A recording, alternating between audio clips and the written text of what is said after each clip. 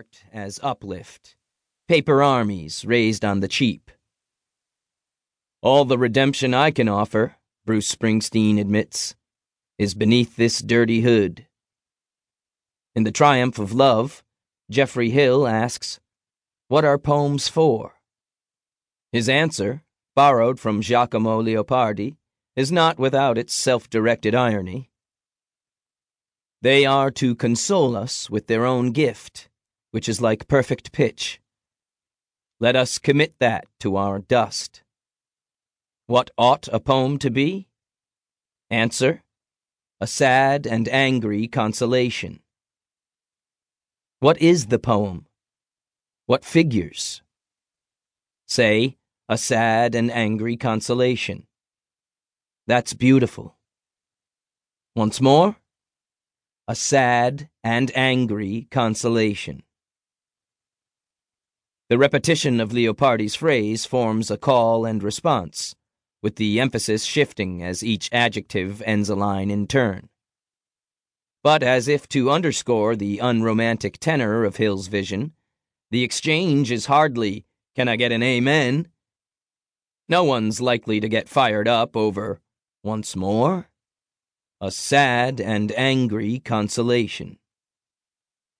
But the words return, a refrain, as a trauma is repeated in Freud's Beyond the Pleasure principle, and we are to commit them to the dust unto which, Genesis tells us, we shall return, the dirty hood of the grave.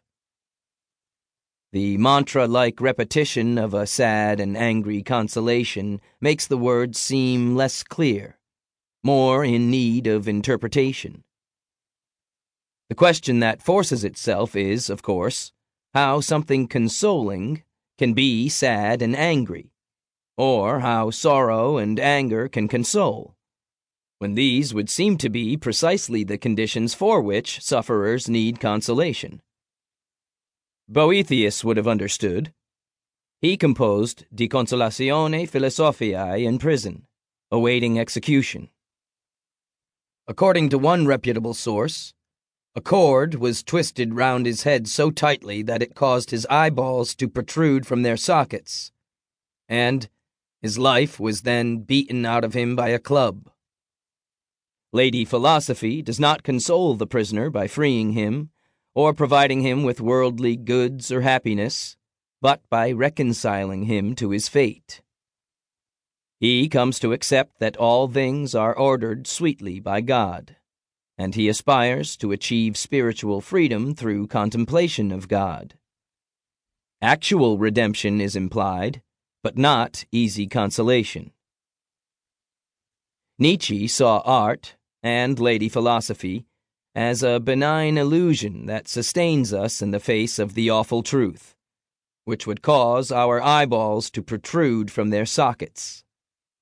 My understanding of poetry's consolatory powers has more in common with psychoanalysis as a way of fortifying the self through the acceptance of perpetual unrest.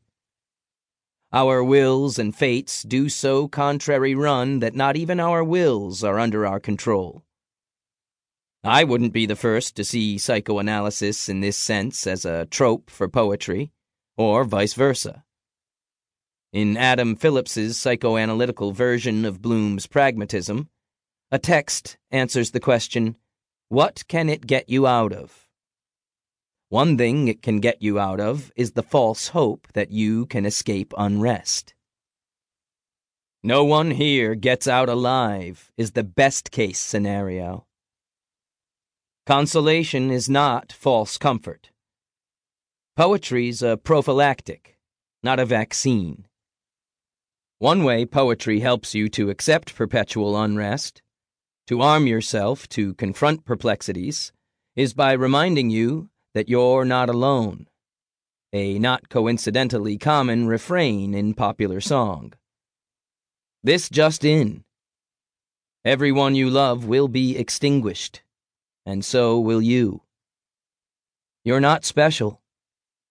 Men and women have been living and dying for a long time, and some of them have left records. Those records won't eliminate your fears. They might help you to live with them.